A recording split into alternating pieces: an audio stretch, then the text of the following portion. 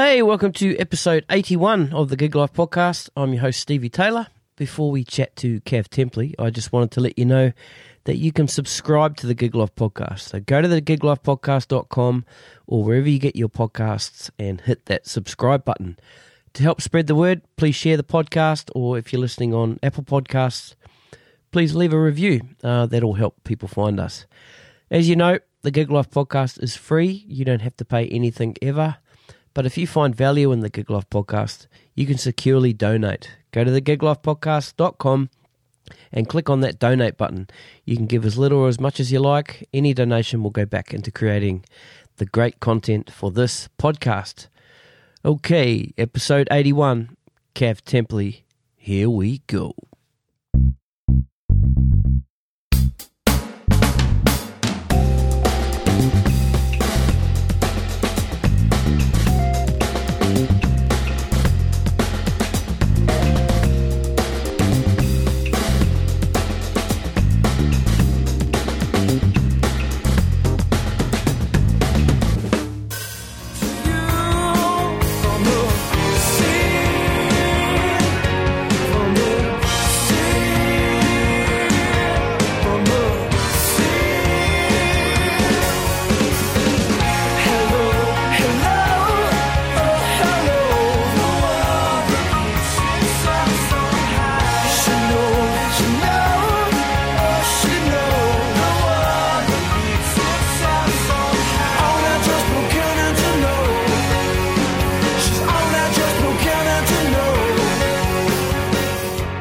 My guest today is Kav Temperley. Kav is the lead singer, bassist and songwriter for great Fremantle rockers Eskimo Joe. The Eskies have made 6 studio albums, 3 of those debuting at number 1 on the ARIA charts, and Juggernaut Black Fingernails Red Wine staying 62 weeks in the Australian top 50. That's just a few of their impressive achievements. As well as Eskimo Joe, Kav started a small indie record label called Dirt Diamond Productions. He's written and released some solo music as well as being a prolific songwriter and a songwriting mentor for young musicians. Kav and his wife Beth, aka Studio Cat, also have their own podcast called Hat Jam. In this chat, Kav and I talked about his early days growing up in Fremantle, picking up the bass, almost going to jazz school, forming a school band, winning the campus band comp, which won them a recording session, to eventually forming Eskimo Joe. 21 years later, the Eskies are still going strong. We also talk, of course, about Hat Jam podcast, which you must go and check out. It's really, really good. Just a warning, there's a bit of drug talk and references in this episode, so if you don't like hearing that kind of thing, best not listen to this one today. So, without further ado, ladies and gentlemen, please give it up for Kav Temperley. Cheers.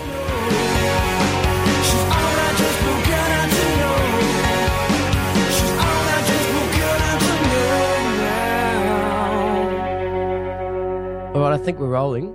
Kav Temperley, welcome to the Gig Life Podcast. Thank you very much for having me, Stevie. I'd like to say it's lovely to be here, but I'm in Fremantle and whereabouts are you? I don't even know where you're broadcasting. I'm in Sydney. Okay, cool. You might be able to tell I'm a New Zealander. I've got my All Blacks flag in the background there and the New Zealand flag, and had that out for Anzac Day the other day, which was pretty cool. I was secretly hoping that you were, broadcasting from New Zealand, but Sydney is also cool. Yeah. All right, let's talk a little bit, the last couple of podcasts I've done, obviously the thing we want to talk about just to start with is COVID-19 and the immediate impact it's had on you. Can you tell us maybe what was sort of happening a couple of months sort of before that happened and what you were leading into? We'll talk a bit about that and then we'll just sort of roll back to your early days and lead up to everything. Well, before COVID-19 hit and did what it has done, which has basically pressed pause on the whole entire world, which, is kind of nice, I guess. We were gearing up to have a big Eskimo Joe year, so we'd just been re-releasing all of our records and on vinyl. And as we did that, we put out all of the B-sides that we'd done for each record as well. So cool. We're putting out this kind of massive re-releasing our back catalogue on vinyl and CD and putting out all the B-sides. But we had just got up to this year. We were about to do A Song as a City on vinyl, which was a big album for us. Mm-hmm. And the idea was we were going to put that out in May. It's still coming out in May. And then we were going to hit the road and play these massive gigs, which was going to be A Song as a City from start to finish, and then we'd have a little break, and then we'd come on and we'd do Black Fingernails Red Wine from start to finish. Right. And we were all really excited about that, and it was all ready to go. And then, we all had to basically stop playing gigs or hanging out with anyone but your family.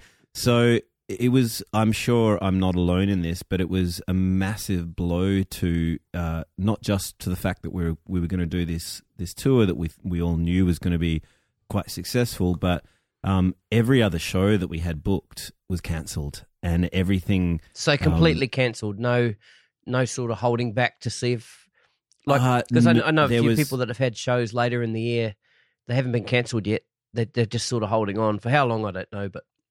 Well, there was a couple that we'd been paid for, and we got to keep some of that money, and some gigs that they said they were going to reschedule, and I don't know if that'll ever happen because we're one part of the business, but these poor chaps putting on these big gigs are another part of the business, and who knows if as a organisation these people will exist in a year, because everyone knows who does this.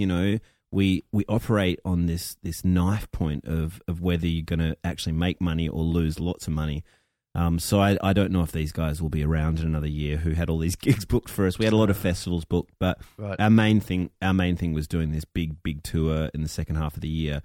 And on top of that, I was going to go out and do a whole bunch of solo touring, just to kind of keep money coming in for your family and all the rest of it. Mm-hmm. But on top of that, we also have my wife and myself do a podcast called Hat Jam, which you were telling me that you were listening to the Ben Lee episode, which is the last episode we managed to record before we were in America, and we managed to make it back like literally a week after the COVID thing hit. So we're really, really lucky. We had just recorded the Ben Lee episode and gone on a plane and got home, and a week later it was like, everyone, you're not allowed to go anywhere until the foreseeable future. So all of our things that we were doing, from gigs to podcasts to, we also do a bunch of music education stuff. All the schools had shut down as well. It basically all stopped, and we had to do a lot of scrambling to work out how we were going to continue to pay our mortgage and feed our children and all those things. And luckily enough, the government in Australia came through with this JobKeeper thing. So, we were already paying ourselves some money in Eskimo Joe, so we managed to kind of get the government to pay us that money, which means we can tread water until the end of the year. Oh, what we've done with our Eskies gigs is we've kind of pushed it to early next year, and as opposed to all these big 1,500 capacity venues that we booked, we've scaled it back, and we've kind of tentatively booked a bunch of much smaller venues, about 700, and they'll probably be reduced capacity again. So we'll end up playing to maybe 600 people a night, but we'll end up playing for 4 or 5 nights in a row instead. Like the old days, eh? Yeah, that's right, man. Yeah. It's time to hit the pubs. Yeah. Awesome. So, yeah, that's our plan. And the other thing is, one of the other things that happened is I finally managed to go platinum on Virgin airlines they've gone into administration. So, I mean, they'll probably be back, but I think the main point is I don't think air travel is going to be quite as cheap as it was when we hit the road again. And coming from Perth, we're so isolated that once we do hit the road to do these big, 4 or 5 days in a row in a tiny venue gigs, we're going to end up being on the road for much longer periods of time, as opposed to going over and playing your big 2,000 capacity venue, then coming home for a week or two. And part of me doesn't mind that. I mean, anyone who plays on a regular basis, I think we're really lucky in Eskimo Joe, because we've got to this point where we started in these tiny gigs. We didn't, we weren't one of those bands who just had a massive hit and suddenly had a huge audience. Yep. We did have a few little radio hits along the way, and that helped us, managed to get us gigs, but really how we won our fan base was going out and winning one person over at a time, playing endless amounts of shows. And because we were from Western Australia, back in the day in the late 90s, to catch a plane, it was like about $1,000 a ticket, which was a lot of money. So we would get to the East Coast and we'd be there for 10 weeks at a time, just going up and down, playing all these venues. And we slowly built it up that by the time we kind of had done our first record and we started to play these, the big festivals like the Big Day Outs and those kinds of things, all these people who had won over in these tiny pub shows were all there in the front row ready to watch us play. And then we saw that groundswell grow with each record. So by the time our second album came out, A Song Is a City, we were playing the Big Day Outs and stuff again. It had grown a bit bigger, and then we did Black Fingernails, Red Wine, and it finally kind of tipped over, and we had a proper commercial hit. It really started to kind of translate. So, that's how we used to do it. And the funny thing is this, where we're at with the COVID thing, I feel like we're about to walk back into that world again where we're going to pay for a really expensive plane ticket. Once we get to the East Coast or wherever we get to, we're going to have to stay there and make sure that, we make that ticket work. And we're going to have to probably be on the East Coast for a couple of weeks playing show after show. But the point that I was trying to get to is when bands get really big, you don't get to get on those roles where you're playing 4 or 5 nights a week. You play one big show and then you go home for a couple of months, and then you go out and you play another big show. You go home for a couple of months, and if you're touring a new record, you never break through that performance factor where it's just second nature. You can walk out and you can just do it. Amazing things happen in a band when they break through that place. Yep. And I feel like I still have such fond memories of all of the gigs we did up to the end of the Black Fingernails time, because we played so many shows. That's just what we were doing, and I feel like I can still play those songs in my sleep. But every album after that, we played big shows, but we didn't get to play as many shows, so we never broke those songs in as much. And I feel like we'll get to do that a little bit now with this new paradigm, which is playing tiny shows again. Yeah. And the fact that you've done it before means you'll know what to expect. Yeah, we also are a little bit older, so that's we the know thing what too. we know what to expect. We're like, oh boy, yeah. Can't jump around like that anymore. Yeah. We'll come back to the Eskimo Joe stuff and all that sort of stuff. I want to go right back to where it all began for you, early childhood and all that sort of stuff. So, were you born Fremantle? Yes. Oh well, I was born in a home birth in Mosman Park, which is like a suburb just out of Fremantle. Okay. And was there music in your family straight away? Yeah, there was definitely a lot of music around. I mean, my mum sung and played music. She had been like, a kind of amateur folk musician touring around Canada and those kinds of places. So cool. I grew up with her playing music in the family, and I had a brother I still have a brother, who is 7 years older than me. So he was probably quite a big influence as well. Like, by the time I was like, 8 or 9, there was the records that my parents were playing, but then he was listening to like The Police and Eurythmics and Run DMC and, all these bands, and house music was all starting to happen, and that was all cool and dangerous at the time. So that was quite a big influence on me as well, his musical styles. But then, there was some great records. Like I was a kid of the 80s, so, a lot of the albums that made a big impact on me were albums like Paul Simon's Gracelands, and, I could go on forever, but, and of course, Eurythmics and a lot of those kind of, slightly new wave bands that had been gentrified and turned into mega pop bands. So there was definitely a lot of music around. Lots of memories of my mum playing piano and singing, and there was always guitars and pianos and bits and pieces around, but it wasn't like there was no one in my family who was like, you could do this as a profession. You know what I mean? Right. It was that my mum was more of a visual artist. She'd gone to art school and that was her discipline. And when I became obsessed with music and wanted to, and there was nothing else in my world apart from just playing music, that happened more in my teen years.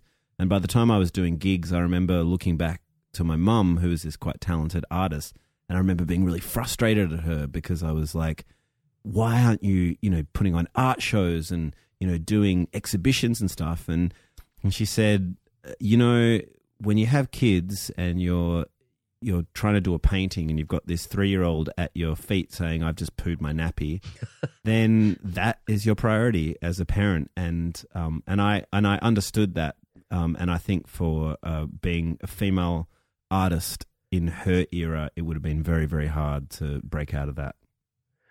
Yeah, I just had the image then, well, not an image, it actually happened when I was trying to write something in here, and my daughter, she would have been about 2 at the time, put her hand up onto my computer and she hit Command and Z at the same time. Oh! Bang! It was, and I lost a couple of tracks there. Of all the two keys she could hit. So what kind of music was your mum listening to? I remember like a lot of Ry Cooder and Van Morrison.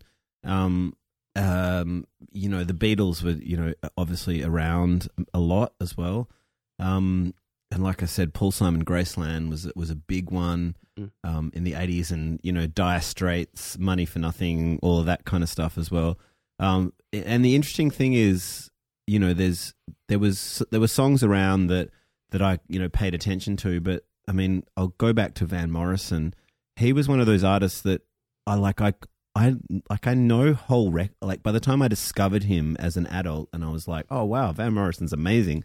It's that funny thing how music is just kind of, the roots of the stuff that you listen to when you were younger they're deep inside of you. And I like listening to Moondance and what's the record before that? With As I Wander Through the Slipstream. Anyway, those two main Van Morrison records, I just remembered every single song on the record. I was like, how do I know all these songs? Yeah. But they were there in my childhood, and I might not have been paying, conscious, attention to what was going on, but it was seeping into my bones, obviously. Mm. I know what you mean by that. You just get used to hearing that whole album, because sometimes it happens to me a lot with Stevie Wonder. Oh yeah, I'll hear a Stevie Wonder song on the radio, and as soon as that song finishes, I'll know that there's like 2 seconds before the beat of "Isn't She Lovely" comes on. This particular song, and then I'll start singing it, and my mates at work are going, "What are you doing?" I said, "Don't mind me. I know the whole album. Don't worry about it." I'm sure someone could write a long article about this who are way more experienced than I am, but I feel like there's something so interesting about the way the time in our lives when we discover albums. Lou Reed Transformer for me is a really classic one. Like, I remember that being around when I was younger and going, I like Walk on the Wild Side, but this is all a bit weird and it makes me feel a bit strange. But then at a certain point, I heard it and I was like, this is genius. This is an amazing album. And I still listen to Walk on the Wild Side as a song now, and I'm like, that's just such a great sounding song, Yeah. And Neil Young is another one. I love Neil Young, and when Neil Young kind of appeared in my life, I felt like it was it was the right time for me to discover that album. And sometimes it can be really frustrating because there's one of my favorite bands is a band called Spoon, and I remember being obsessed with Wilco. I still love Wilco; they're one of my favorite bands. But this Spoon album had come out, and I remember a girlfriend at the time going, "You got to listen to this record," and I was like, "No, it's all about Wilco." And then, of course, like 2 or 3 years later, you go back and you finally discover it, and you become obsessed with it, and you're like, "Oh my god, why didn't I discover it then when it had just come out?" I'm 3 years late for this. But it doesn't matter, because you discover that record when you're ready to receive that record. And I think it's a really interesting thing, like you're talking about with Stevie Wonder. It's like these things, they're in you, but there was probably a time in your life where you'd forgotten that it was such a big influence on you. Yeah, it's not till you hear the song and you just know. It's also from practicing and playing along to albums as well. Like I play drums, so you would sit and you'd play the whole album. So you'd finish a song that was at a certain BPM, and you knew exactly how many seconds or how many beats or where to change the beat on your left foot to count yourself in for that next song, you know? And then, of course, you're away from the drums years later. One of those songs comes on the radio, and then it just snaps back in, eh? See, Inner Visions for me is one of my favourite Stevie Wonder records, and a lot of that is because of Stevie Wonder's drumming on that record. Yeah. His hi-hat He's work, a he's motherfucker, he's just nailing it.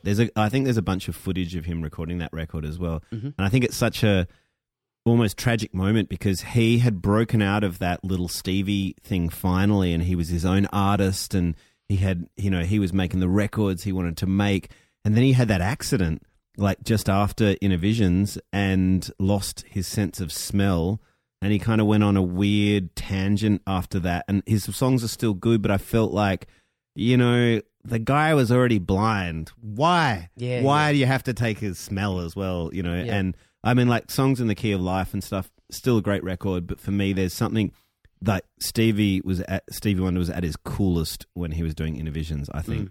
Agreed. When did you first pick up the bass? And was there a moment that made you go, oh, man, I want to play bass? Well, it's a pretty... I'm going to sound like an idiot when I tell this story, but I started off playing violin, and I played it from about 7 till about 12, I think. And by the time I was 12, there was no violin music that I listened to. So, like, there wasn't like I'm going to listen to this track by this amazing violinist. So there was no kind of real world thing where I was like, I want to aspire to be that guy, Not Nigel Kennedy? Well, I thought Nigel Kennedy was cool at the time. Cool, yeah, he was like the guy. I was like, I'd like to look like that, but I never listened to any of his music. Yeah, true. But then I was about 13 and Guns N' Roses... no, I was about 12. Yeah, 12 years old, and Guns N' Roses' Appetite for Destruction came out, and I was just like, it'd be cool as if I played the bass. And I thought it was cool because I was like, the bass has 4 strings, the violin has 4 strings. They're probably the same strings. They're strings. Completely different strings.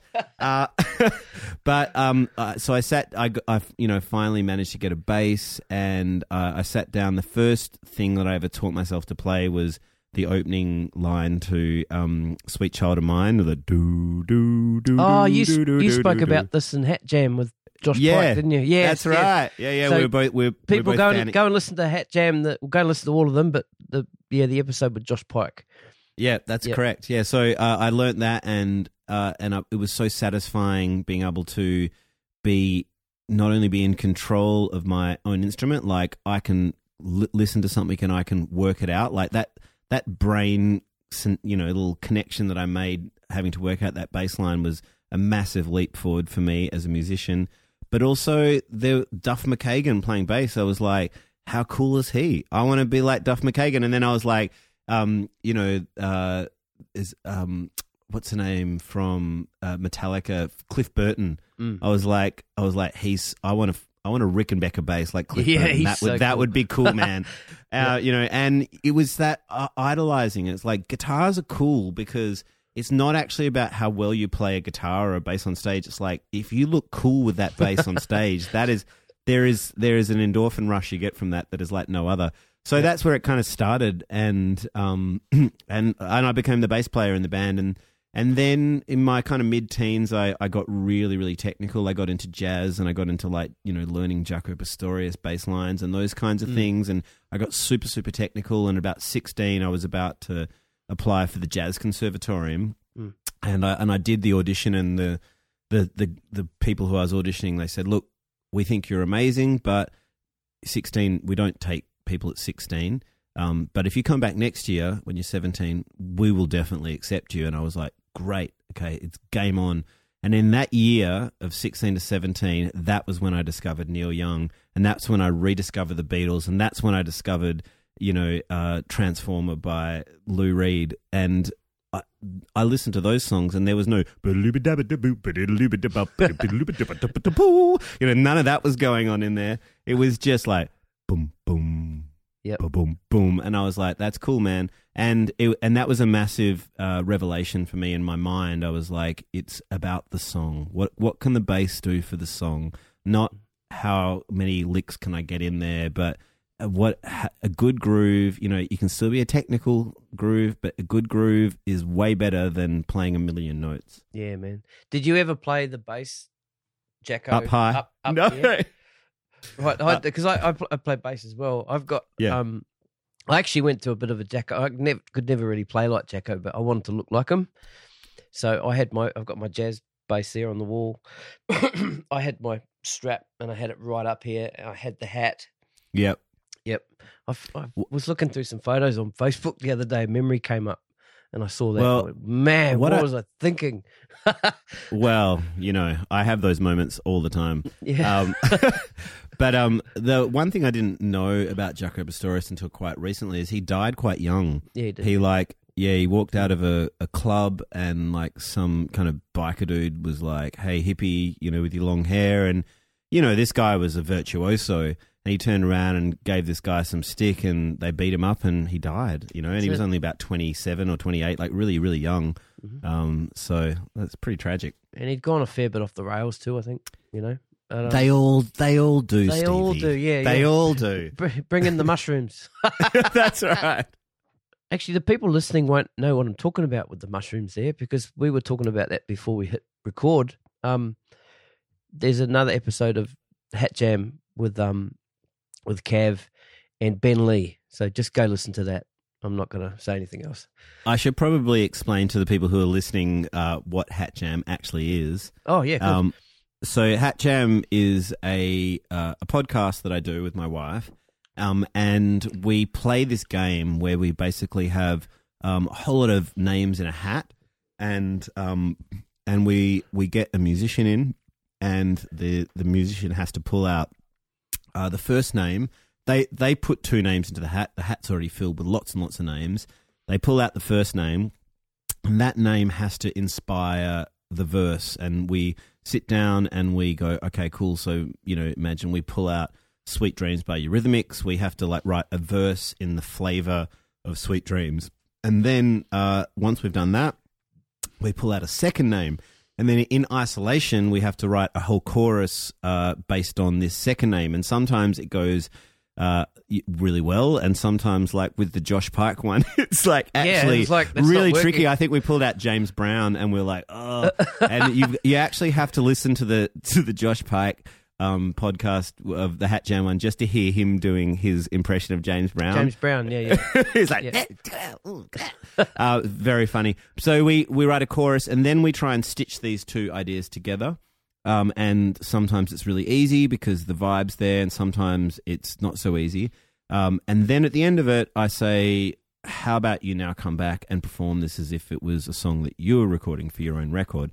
Yep. And then at the end of every episode, we have a brand new song, and they're always amazing and really interesting. And yes, in the Ben Lee one, in the first, I generally travel to people's jam rooms to do this. That's why the whole COVID-19 thing has been very tricky. We haven't been able to record an episode since. But I traveled to people's jam rooms, and in the Ben Lee one, we're in Laurel Canyon in LA, and in about the first 5 minutes of the podcast, he offers me magic mushrooms. And I had not taken magic mushrooms in decades. I'm not going to say I'm an angel. Of course, I tried many substances. I'm a musician, for fuck's sake. But I hadn't done anything like that since my late 20s, and I'm now post-40. So I was like, okay, let's do this for the sake of a artistic adventure. We're going to do this. And so I went on the journey with Ben on magic mushrooms. So you're going to have to listen to the episode if you want to find out what happens. Yeah, and then the reason I brought up mushrooms, because we were also talking about how some creatives need to take drugs to just be normal, just to bring them back to normal. Well, yeah, I mean, artists have famously self-medicated throughout history, and it sometimes goes really badly, but often you'll find most people who write songs will, have a glass of wine or a coffee at the least to do what they have to do. Ben is obviously a big fan of psychedelics, hence why he was like, let's take a little bit of mushrooms. And I was like, oh boy. I'm more of a fan of just, smoking a joint. That's all I need. I'm like a little number, write down some lyrics. But for me, the whole thing about, the relation of writing and drugs is that I don't think you need the drugs to create. I think what happens if you are if you're a workman and you sit down and you take writing songs or, whatever you do very, very seriously, you don't need that to make that happen. And generally people will just do that. But I find smoking a joint at the point where I've driven that idea as far as I possibly can down the road. And I'm like, you know what? I'm going to smoke a number and I'm going to sit back and just contemplate what should happen next. And then I find it can be really, really beneficial, and right. And sometimes I'll do that, and then I'll wake up the next day and be like, "What was I thinking?" Yeah. Sarah McLeod was one of the guests that we had on the Hat Jam podcast, yep. And it was hilarious because we after Hat Jam, because we've known each other for years. We had done some touring together, but we hadn't really connected as friends before. And then we did the Hat Jam podcast and got on really well. Had a fabulous time. She's such a funny lady. Then we had a offer to write a charity song for the bushfire relief. So myself and Sarah sat down to do that, and we basically I started the song at home, and then I sent it to her, and she had a little bit of a play with it, and we got the lyrics to a point. And the lyrics were doing pretty well, and then she wrote back at this one point. I was like, okay, I've done a rewrite of the lyrics because there was some clunky bits, and she'd rewrote lyrics, and they'd just gone on this massive tangent. And I was like, I think it was pretty good before, like maybe a small tweak. And she was like, yeah, I smoked a joint and then just started taking myself really seriously and went on this long tangent. So that is the danger with the joint smoking at the end of writing a song, is that you can go on a tangent and it might not be a good tangent. Maybe what you had before was cool. All you need is just a little, little tweak. When did you start singing? Because obviously, yeah. Well, I think I don't think I really took myself seriously as a singer until I was about 13, 14. Mm-hmm. And that was mainly, I just kind of started writing songs when I was about 12, but about 13, 14, I started wanting to sing the songs myself, and it was more of a means to an end. I was like, well, I don't really want to play this to anyone else. I just want this to be a sacred moment with me in my room.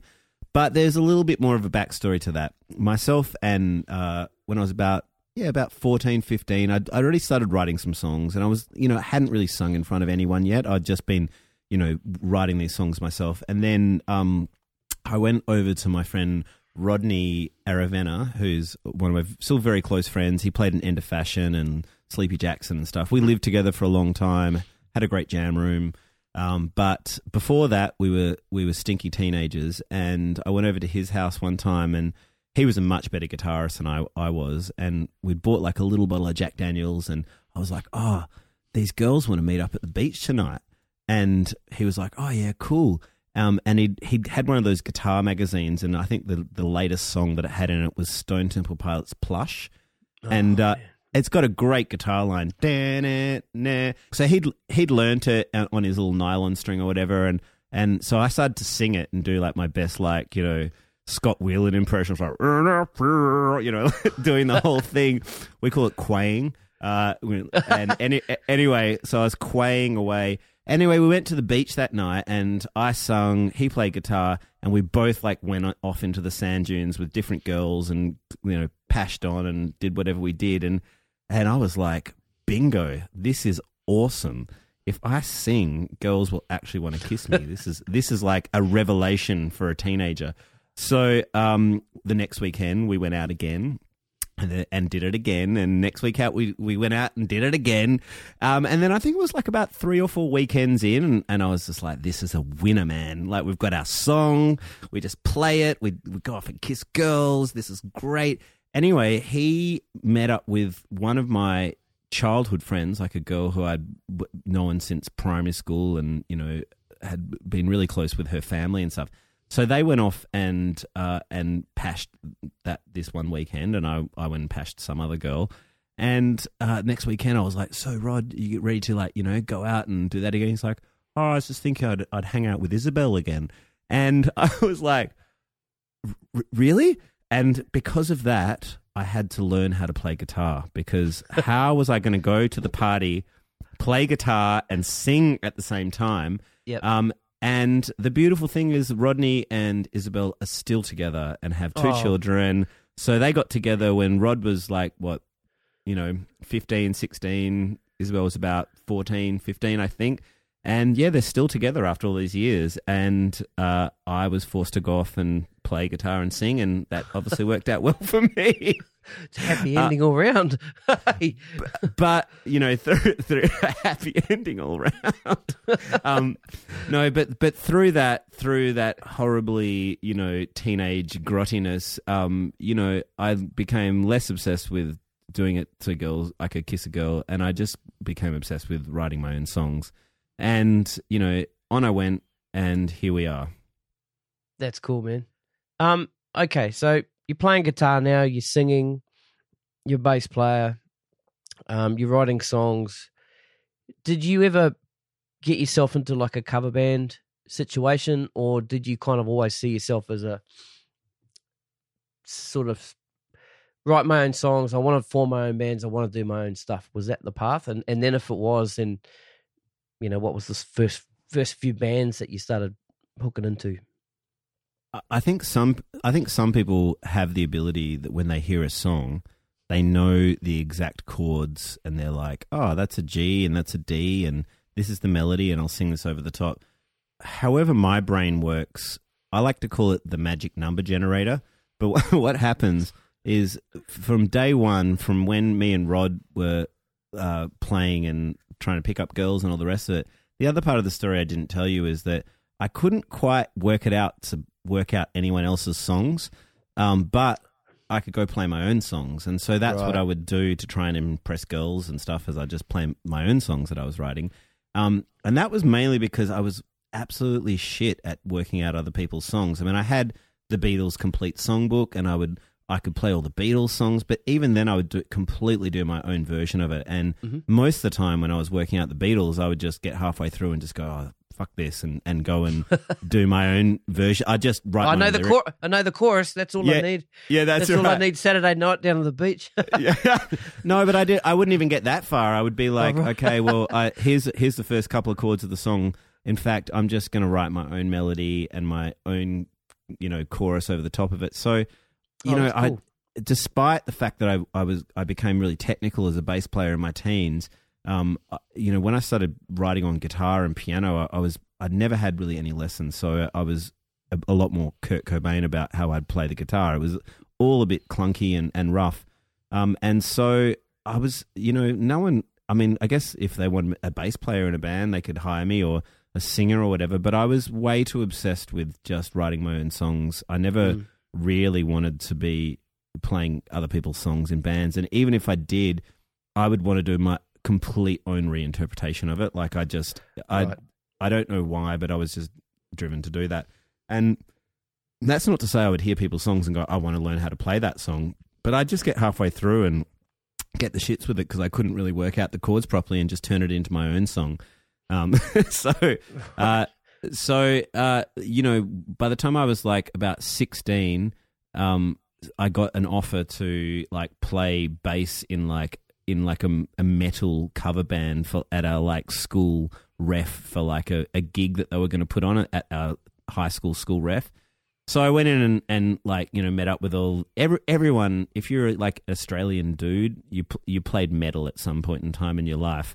And so I went in and like learnt a bunch of covers on the bass because I could do that, and I wasn't singing. There was somebody else going, you know, doing all the metal vocals, because death metal was quite big at the time. And we were learning all these songs and stuff, and we did this gig at our ref, and there was another band who were playing, and they were kind of like, you know, more into the vibe that I was into at the time, because I was, you know, like most teenagers of the mid-90s, I was listening to like Mr. Bungle and Faith No More and that kind of style of stuff is what I was really into. So there was this band who were a bit more kind of funky, a little bit more Red Hot Chili Peppers, Faith No More-ish kind of stuff going on. And I was like, these guys are cool. And there was an after party after the ref, and we were all talking. And the after party just happened to be around the corner from my house. So they were like, oh, yeah, we're playing, but, the bass player who was there, he's like, I'm singing, but I don't really want to be the singer. I just want to play bass. And I was like, oh, I've been writing a bunch of songs. And so they were like, cool. And I said, well, do you guys want to come back to my house and I'll play you these songs? And they were like, yeah, okay, cool. So they came back and I played them these songs that I've been working on. And they were like, great. Do you want to become the singer of our band? And I was like, okay, cool. So for the first time in my life, I didn't have to play bass. I didn't have to play guitar. I could just sing. And that became my first band, which was myself, Joel Quartermain, who I went on to do Eskimo Joe with, Simon Leach, who went on to be Little Birdie, and another guy, Stu Leach, who was Simon's brother. And so we formed a band called Freud's Pillow. We thought we were very, very clever because it's Freud's pillow and it's like a pillow slip, and you have a Freudian slip. It's a terrible band name, but we thought we were very clever. So anyway, we did that for a while, and we entered the campus band competition in Perth, and we came second. We didn't win, but we were starting to build up a pretty good following in Perth. The look on your face. Sorry, the look on your face then when you said we came second. Yeah, I get the feeling you thought you should have won it. I'm sure. I'm sure most people have this complex, but we all think that we should always win it. That's just how it is. But no, we didn't win that, and then that was 1996, and the next year, 1997. By that stage, I was enjoying being in the band, but once again, I wasn't really. The songs that I was writing, I didn't feel like the band sounded like that. I didn't really want to play Mr. Bungle, Faith No More-ish kind of, funk metal anymore. That I had no interest in that. I wanted to do I wanted to record stuff that I thought was cool, and so I was writing all these kind of I love the Pixies. They had become one of my most favorite bands at that point in time in my life. So I wanted to do a kind of a folky version of the Pixies, basically. They were the songs that I was writing. And I was writing them with my friend Stu McLeod, who is in Eskimo Joe, and I showed them to Joel, who was in my band at the time, and he said, "Oh, I want to be in a band where you write all the songs and tell everyone what to do." And I was like, well, really? You can be in my band. Of course, if anyone's ever met Joel, it didn't work out like that. He's an amazing producer, and he's very good at telling us what to do. But we had this magical thing that happened when me and Stu and Joel got into a room for the first time. We had this really great chemistry of personalities going on, and anyone who's been in a band, who's had a clunky band or this band, you don't really know when something's going well until you're with a bunch of people that it's going really well with. And so myself, Stu and Joel, we're still in Eskimo Joe, 21 years later. And it's because we have just a very, musically, yes, we play with each other and we have a thing that we do in Eskimo Joe, but personality-wise, we have really complementary personalities, and we manage to work in this three-way personality love-in. It's why it still works. And as soon as we got in the room, that happened. And so, remember the previous year where we had lost the campus band competition?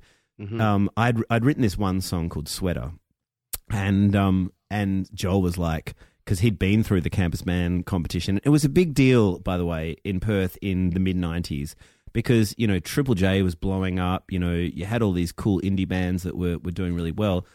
And we saw the campus band competition as a ticket out of Perth. If you won the campus band competition in Perth, you got a ticket to the East Coast. If you won the whole campus band competition, you got to record an EP and all the rest of it. So we were like, this is our ticket out of here. We don't have any money. Like, this is how we're going to do it. So we'd only done like three. Like the first three shows we did were the campus band competition, and basically Joel said to me, if you can write 3 more songs that sound just like Sweater, we'll win the whole campus band competition. So I went home and I was like, okay, cool, 3 more songs like Sweater, and it wasn't what I was doing. Like, I still wanted to do this kind of more Pixies. Like, I was probably getting into bands like Blur and Supergrass by this stage. But I went home and I wrote 3 more songs that kind of sound like Sweater, and lo and behold, we won the whole campus band competition, and we were like, and it's by our 3rd or 4th gig. So, you know, we got to record an EP on that. That was part of the competition. We did that, and then we were really, really lucky that a lady called Jane Gazzo, who's still around, she heard the EP and she heard Sweater, and she was like, this is a great song, and started playing it on the radio. And then we basically started touring, and that was, let me check my watch, 21 years ago. And wow, and we only stopped this year because of COVID-19. Wow. That's really cool. Okay, so from that EP then, how far on until you recorded the first album? Hang on, I've got the list of all the albums here, and I wanted to make it sound like I know what I'm talking about. Sweet. So I'll cut out. So it'll be seamless. This should be part of the pod. This is the most entertaining part of the podcast so far. Is you talking about this? No, well, we did. What happened is we started touring because we knew that, you know, it's really hard to explain. Perth is such an isolated place, and in the late 90s, it was even more isolated. And so, if you got a chance to get on the road and tour, you were not going to let that go. So our first 2 tours on the back of Sweater were 10 weeks long, and we just literally went up and down the East Coast playing to as many people as we could. And then at the end of that time, we literally begged, borrowed, and stole like as much money as we could get our hands on, which is about $4,500. And we went to a guy called Lindsay Gravina, who had just done the Living End record that was doing really well, and he'd done all the Magic Dirt records and stuff. And we loved the sound of his records. We're like, his records sound great. And so we went in and we recorded a second EP, and which had songs like Turn Up Your Stereo and another song called Ruby Wednesday, which is Ruby Wednesday, incidentally, was a song that we'd written for our previous band, Freud's Pillow, but we were like, that's a good song, let's take that one.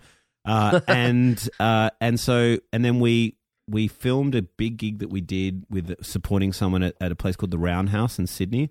I don't know if that venue's still around, but it's like a big uni gig. And anyway, we filmed ourselves doing that. We just kind of synced it up to the recording, and we got some interest from some record companies, and that's when we signed our first record deal. Oh, wow. That's awesome. Did you guys ever have, through those 6 albums, did you have any major issues with record labels, and have you got any record label stories? You don't have to name them. I don't want you to name anything, but I've got so many. I don't even know where to begin. We were being kind of courted by this one chap who shall remain nameless, but he was lovely and he'd put a lot of energy into the band. But then, who swept in? But the suavest, coolest cat on the block, which was the chap called Pav, or Stephen Pavlovich. And Pav's still around. I don't think he's allowed to operate anymore because he's used up his 9 lives. But he started the Vivid Festival. He signed the Avalanches. He signed the Living End. He had a label called Modular.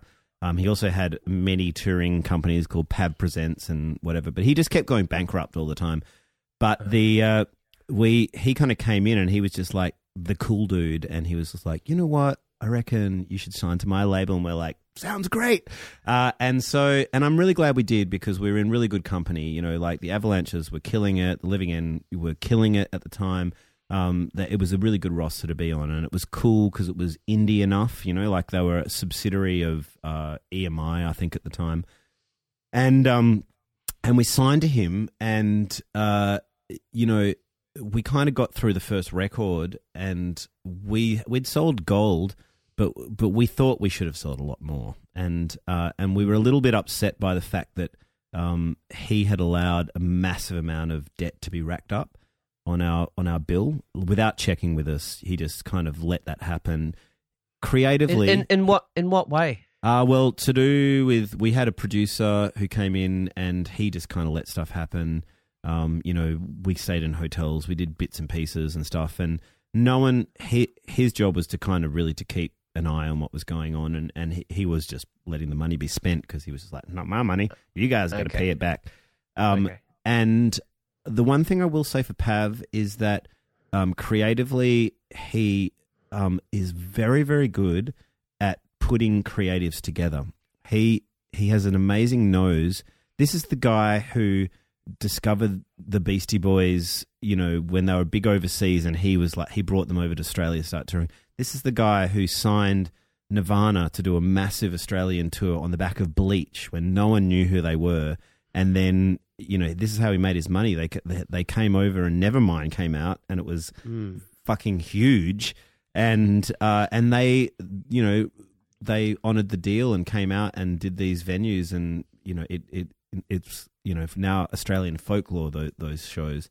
But Pav, fast forward down the road, he's got himself a record label.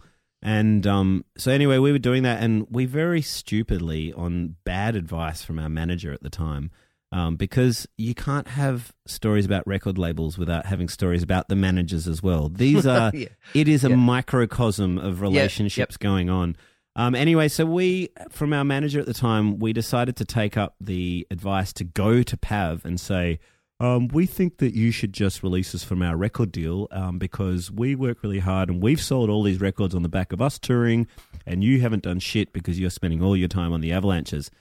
Some of that may have been true, but you don't do that. That is like such an idiotic move, because Pav did what he could do, which was turn around and say, no, I have you guys under contract and now you're fucked because I'm not going to actually do anything with you. You guys just... And so we had this ARIA award where was like our first proper ARIA we'd been to, and, Girl had been critically... our first record had been, critically accepted really well. We'd made some great video clips. We'd won an ARIA or two. We actually we'd done really well. In hindsight, we'd actually done really had a good campaign, and but we now were between record labels because there was no way he was going to work with us again and release it and put out another one of our records. In the meantime, all of his other bands had pretty much done the same thing with Pav, and so we had this weird time where we kind of went home and we didn't know whether we were going to be able to release another record again. But we just started writing, and we'd saved up a bit of money. So we found the producer we wanted to work with. We demoed up the songs. We had about a year and a half, almost 2 years of COVID-like isolation life as a band, and we wrote pretty much 2 albums in that time, but we condensed them down to one record, which is A Song Is a City, which is our second record. So we went in and we recorded it with the guy we wanted to record it with, a lovely, lovely chap called Paul McKercher, who has done lots of records. You can look him up. But I did today. I looked him up today. Yeah. He's legend. So anyway, we came home. We had an amazingly recorded record. We were really happy with it. We hadn't mixed it yet, but we became pretty good friends through. Joel was dating this girl called Belinda, who played in a band called Lash. I don't know if you remember Lash. No. Anyway, they had a record. They were out there doing their thing. We did a big tour with them. Joel and Belinda were like, "I love you," and started, became boyfriend and girlfriend. And then are you gonna get in trouble from your bandmates for taking piss out of them?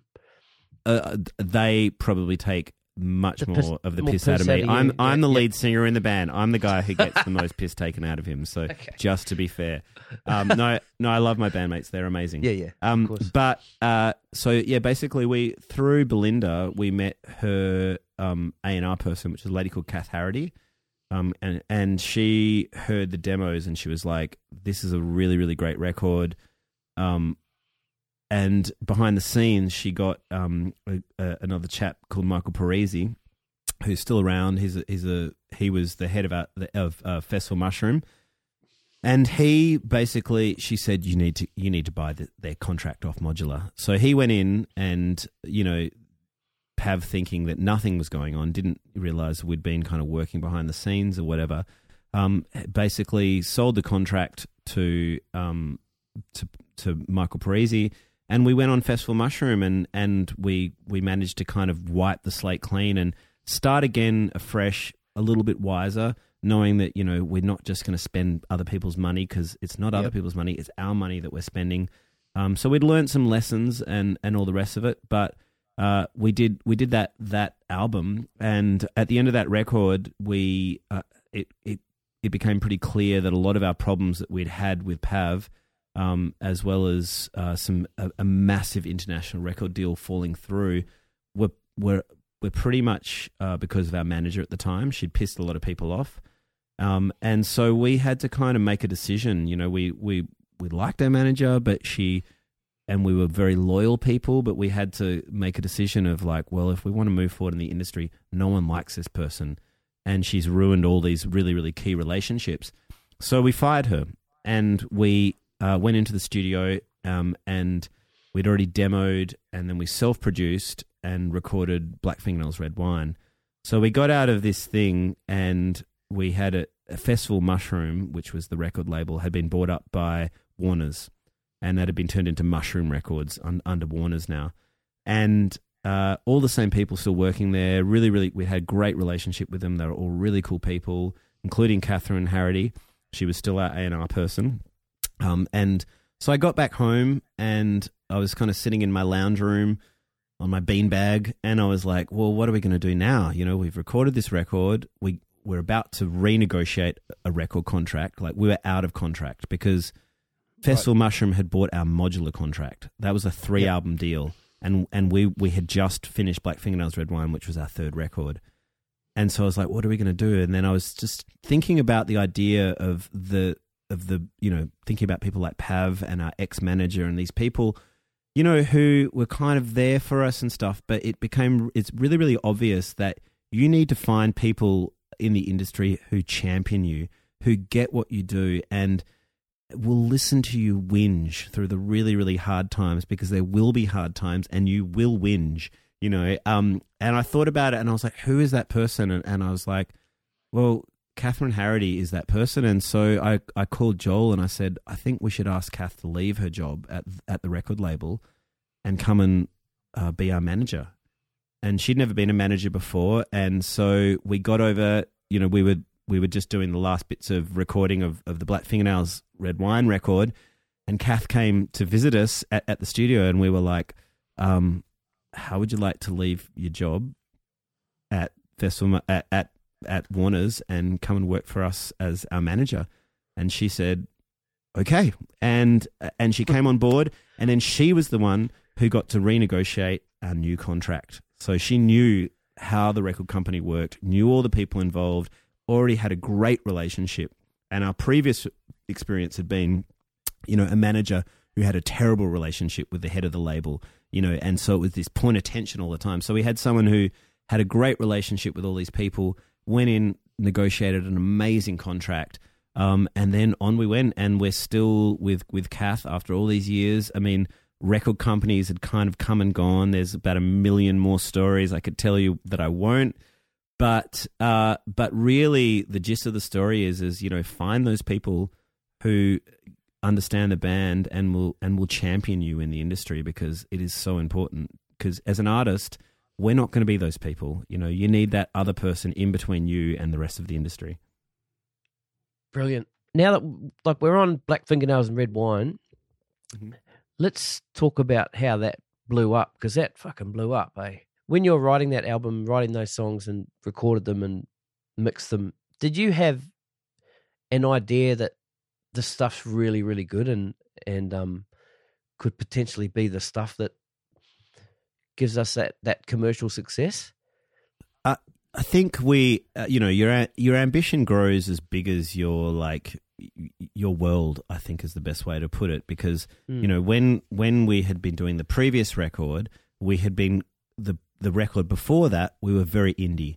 We were like, we just want to be an indie band. We want to be cool. We want to be indie. And then we did a Song as a City, and it allowed us to relax into the fact that we want to write slightly larger ideas. We want to write songs that are a bit bigger than just this, like, oh, we're okay being this little band here. And so at the end of that experience, I personally was like, well, that was really satisfying. I felt like with the Song as a City, the sound in my head, to the songs I was writing, to the sound of the record was it was all like, as I heard it came cool. out. Very good. And so the next place was like, well, where do you go next? And my first point was like, well, I now want to try and write something that has this large kind of mysterious, the only way I can explain it is I wanted to write something that was widescreen, and my reference to widescreen for me was more like bands like Icehouse. For Joel in the band, it was probably bands like In Excess a little bit more. But I had been listening to Eurythmics. I'd rediscovered Eurythmics a lot, and I had like Eurythmics best of CD that I would drive around in my car listening to. And I would listen to songs like, Sweet Dreams and stuff, and I was just like, fuck, that still sounds so good, and it's got this kick drum going the whole time and this dark chord progression. And generally when I write songs, I'm like, I listen to a song and I'm like, I want to write a song like that.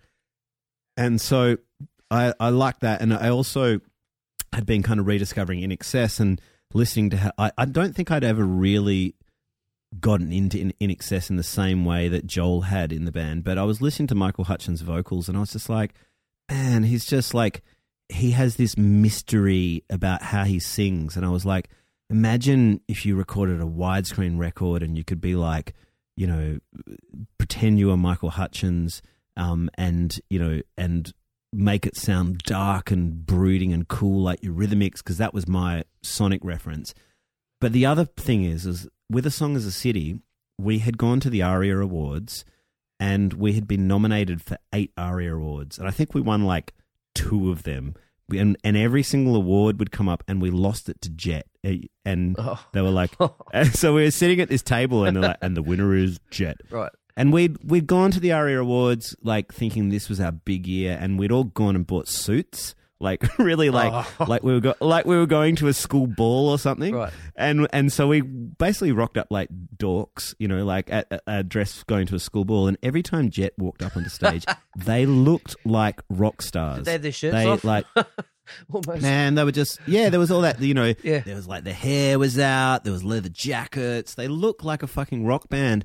And I was like, and so the penny dropped for me, like with A Song as a City, I was so hell bent on being like, this is an album about, I'm an artist, I'm writing about being a kid from Fremantle and my experience of, looking out at the world and, this is real for me. But, we had lost this massive international record deal through that period of time, like I talked about with the manager and all the rest of it. And I looked at Jet on stage and I was like, the penny dropped. I was like, it's not good enough to just to be these kids from Fremantle. You have to be the rock star. And so I went home and I was like, okay, what does a rock star look like? So I got myself some black stretch tight jeans. I got myself a leather jacket. I dyed my hair black. I painted my fingernails black. And I was like, yeah, this is what a rock star looks like. And I had this idea, which was, if I pretend to be a rock star, maybe everyone will believe I'm a rock star. Right. So on top of that, once I'd got this kind of new rock star disguise on, I was like, well, what kind of songs would a rock star write? And so I started to write these songs where it was these kind of widescreen, expansive songs. And it was a really nice moment in the band where everyone was on the same page. Everyone was like, yeah, ambitiously, let's do something bigger. Let's do something, ambitious. Because in Australia, I felt like at that point in time, it wasn't okay to do that. You have bands like, what's a good example? Like Gang of Youths or I don't know who else. But they're the only band in Australia who are really trying to be an international act in that sense was pretty much Silverchair at that point in time. They were like, yeah, we're going to be rock stars. Fuck you, What album were they, around what album would that have been for them? So what was they would have just 2006? come off the back of Diorama, I think. Right. Okay. And and of course you had Jet, who had just and you had the Vines as well, who both had some international success. So it was in the air. We were like, yeah, this is possible. And all those things kind of fed into like the zeitgeist of all these little ingredients fed into the creation of Black Fingernails Red Wine. And the songs that we wrote for that, I wasn't pretending to write real songs about my real experiences. Like songs like New York and Sarah and London Bombs, they're real experiences that I'm writing about. But the way that I decided to present them was I was just like, let's kick off the shackles of this. We're just a little indie band. Like, what would happen if we wrote a song for the world? Like something that would sound as good as bands like that we were listening to at the time, like, I don't know, Interpol was a band we really loved at the time, and a bunch of other bands. Let's write a record that sounds as international and cool as these records. Like, let's fuck the tall poppy thing. So we went into that, and on top of that, we decided to produce it ourselves. And we found an amazing engineer called Matt Lovell, who'd funnily enough worked on a bunch of INXS stuff and worked out of Gary Beer's old studio.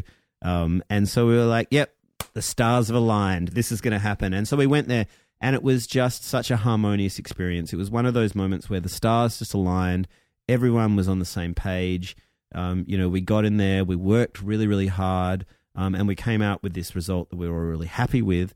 But on top of that, I think the reason why it did well is that if a band manages to get to album number 3, they've hopefully built up 3 albums of fans. And so by the time you get there, you've already got these people who are going to fill a 1,000 capacity venue. But then if you get a hit and the secretaries love it and they're just like, I love this band, then you have this kind of this tip over thing. And I think that we were really, really lucky to be in an era where that was possible. I feel like in the current climate, you can be much more international in your approach. I think the mindset is much better for young bands coming up. But I think to be able to, get to album number 3, it's almost impossible because there's no money in it. You can't sell records anymore, and there's also the world just moves really, really quickly. But in saying that, if you're really good at what you do and you're an amazing artist, and I use an example like Tame Impala, then good music is good music. People are going to see it. Yep. Where did you record Black Fingernails Red Wine? At this really, really great studio. We went back there for Ghosts of the Past, and which was our 5th record. We went back there. It's like just near Gosford as you kind of cruise out of Sydney. Oh, is this Gary? Was at Gary Beer's studio? Yeah. So when we were there, it was owned by a lady called Darlene Love, who was she was a Hillsong country star, right? So it had a bit of a Hillsongy vibe floating around when we were there, which was kind of weird, but they were cool. They didn't preach. And then now it's funnily enough, it's been bought up by a guy called Scott Horscroft, who was one of the co-owners in the studio that we did a Songs of City in, which was a studio called Big Jesus Burger, and Scott Horscroft was one of the chaps involved with that. So when you recorded Black Fingernails Red Wine, this was obviously a time where they're still selling physical copies. You were still in that time. You were around in a good time where you could make some money off album sales and stuff. When did it? Well, sorry, go. I was going to say, yes, you could pay back the debt that you'd incurred to the record company. Right. So how sort of far in, at which album did things start to sort of change there and the whole streaming thing come out and physical copies not being it sold? Started for us, it was an interesting thing because, you talked about the record company stories. Like we formed our own label in about 2013. And we put out a bunch of records that we produced of other bands. There's a great band called The Chemist, who were probably our favourite band that we had on our label. But we basically formed the label so we could put out our own records eventually. That was the plan.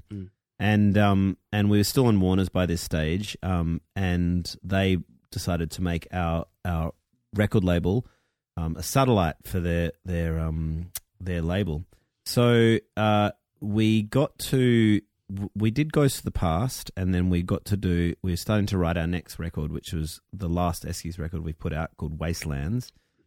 And the head of the label kind of came to us and said, look, you signed this record, so you signed this label under an old deal, which was when we signed our Black Fingernails amazing record deal.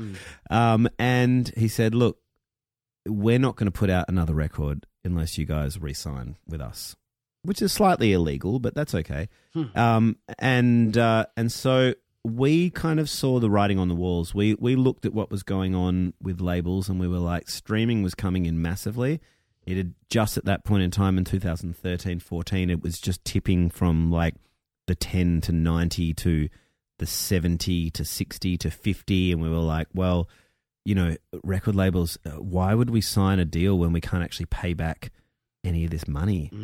So for better or for worse, what we did is we went, well, you know what? How about we just leave the label now? And they said, okay. And then off we went. And so we did an album called Wasteland, and we did it as a crowdfunding thing, because we were like, well, let's just experiment musically. We decided we were going to make a record that was like sonically and musically quite different. We knew we'd already had a meeting before this record to say to each other in the band, after this record, we've been on this 2-year cycle where, we write, record, release, and we've been doing that year in, year out, and everyone wanted to do some other projects. I wanted to do a solo record. Joel wanted to produce some other records. So we decided that we would do one last record, and we'd experiment how it was going to be put out, because we were like, who's going to pay for records in the future? Clearly record companies aren't going to be able to do it because no one's buying records anymore. So we did it, and it was a cool experience. But the really interesting thing was streaming is now cranking. It's like the thing. Yep. It's more about, the physical releases. Like, yeah, vinyl sells a little bit and CDs sell a little bit, but really it's about getting millions or billions of streams. And record companies have now adapted to that. Yep. And they've actually become like quite good at getting you on playlists, and quite good at, still working the promo side of things, and really creating a great product. So what we drew from that was that it was a great experience. We managed to extract ourselves from our record company, which I think was the right thing to do, because we weren't going to sign a shitty new deal. But we also walked away with an appreciation of what record companies do, and the fact that they play a really key part in the whole process, and what they need to do. We're on the precipice of the whole industry adapting to this new thing. Yep. What I've seen record companies do since then is adapt. They're very, very good at it. Yep. And they're now like, I wouldn't suggest to anyone to sign a deal that they know that they're not going to make any money out of. So if anyone's listening and they're in a band and they get offered a thing called a 360 deal, do not sign it. 360 deal is basically they take your merch, your publishing, and your record sales. Yep. Still only sign for your record sales, because that's all they're entitled to. But for the rest of it, I think they're actually doing a pretty good job. You do some songwriting workshops with kids. Yes. What do you think's the hardest thing for young songwriters at the moment? Do you think it's we were just talking before about Logic, and there's all these bells and whistles that they can sort of play around with and stuff like that. Do you think songwriting's changed and people are getting more into that kind of thing, or are you still getting the young kids singing, and playing instruments? When I see these kids do these songwriting workshops, all I can think is like, oh my God, I wish I had this going on when I was young. Yeah, this would be amazing, because we all had to kind of find our way in it. And, if someone had have said to us back in the day, oh, you should go to school and become a great songwriter, it's just like, why?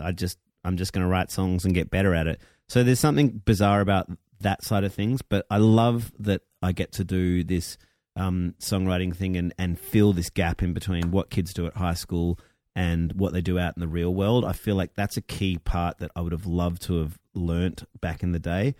As far as, is it easier or harder?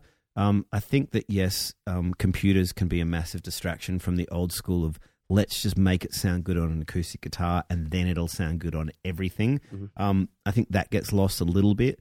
But in saying that, again, kids are adapting and they're using the computer as their instrument now, and that's okay too.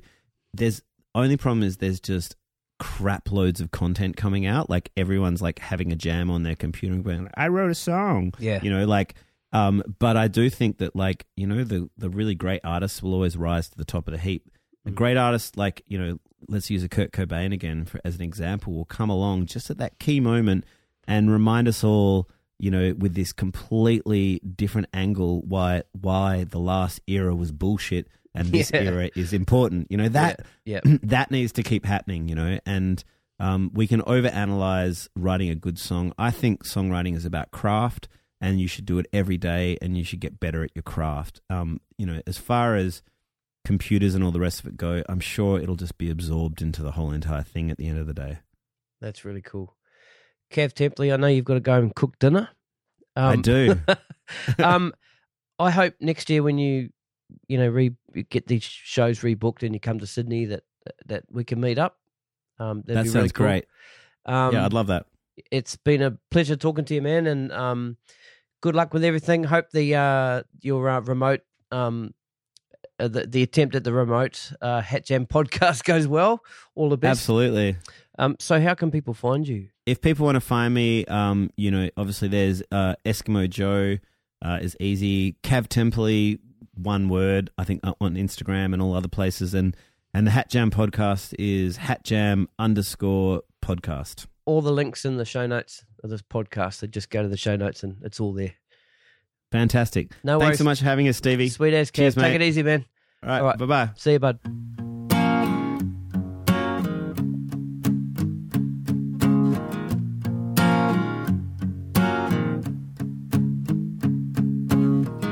It doesn't mean I'm not your friend if I don't call you and pretend. Sometimes I feel like having fun. So tell me, where did I go wrong? Tell me, 'cause no one really knows you when you're out there on your own, drifting like a stranger and rolling like a stone.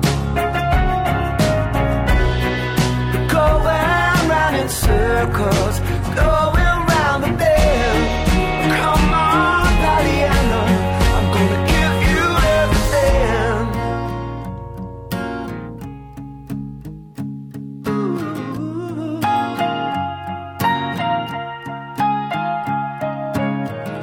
Now the party's over and your friends have left the room. Are you looking for the truth? 'Cause lately I've got nothing to lose. So tell me, 'cause no one really knows you when you're out there on your own, drifting like a stranger and rolling like a stone. We're going round in circles, going round the bend. Come on, Diana, I'm gonna give you everything. Ooh. I'm gonna give you everything.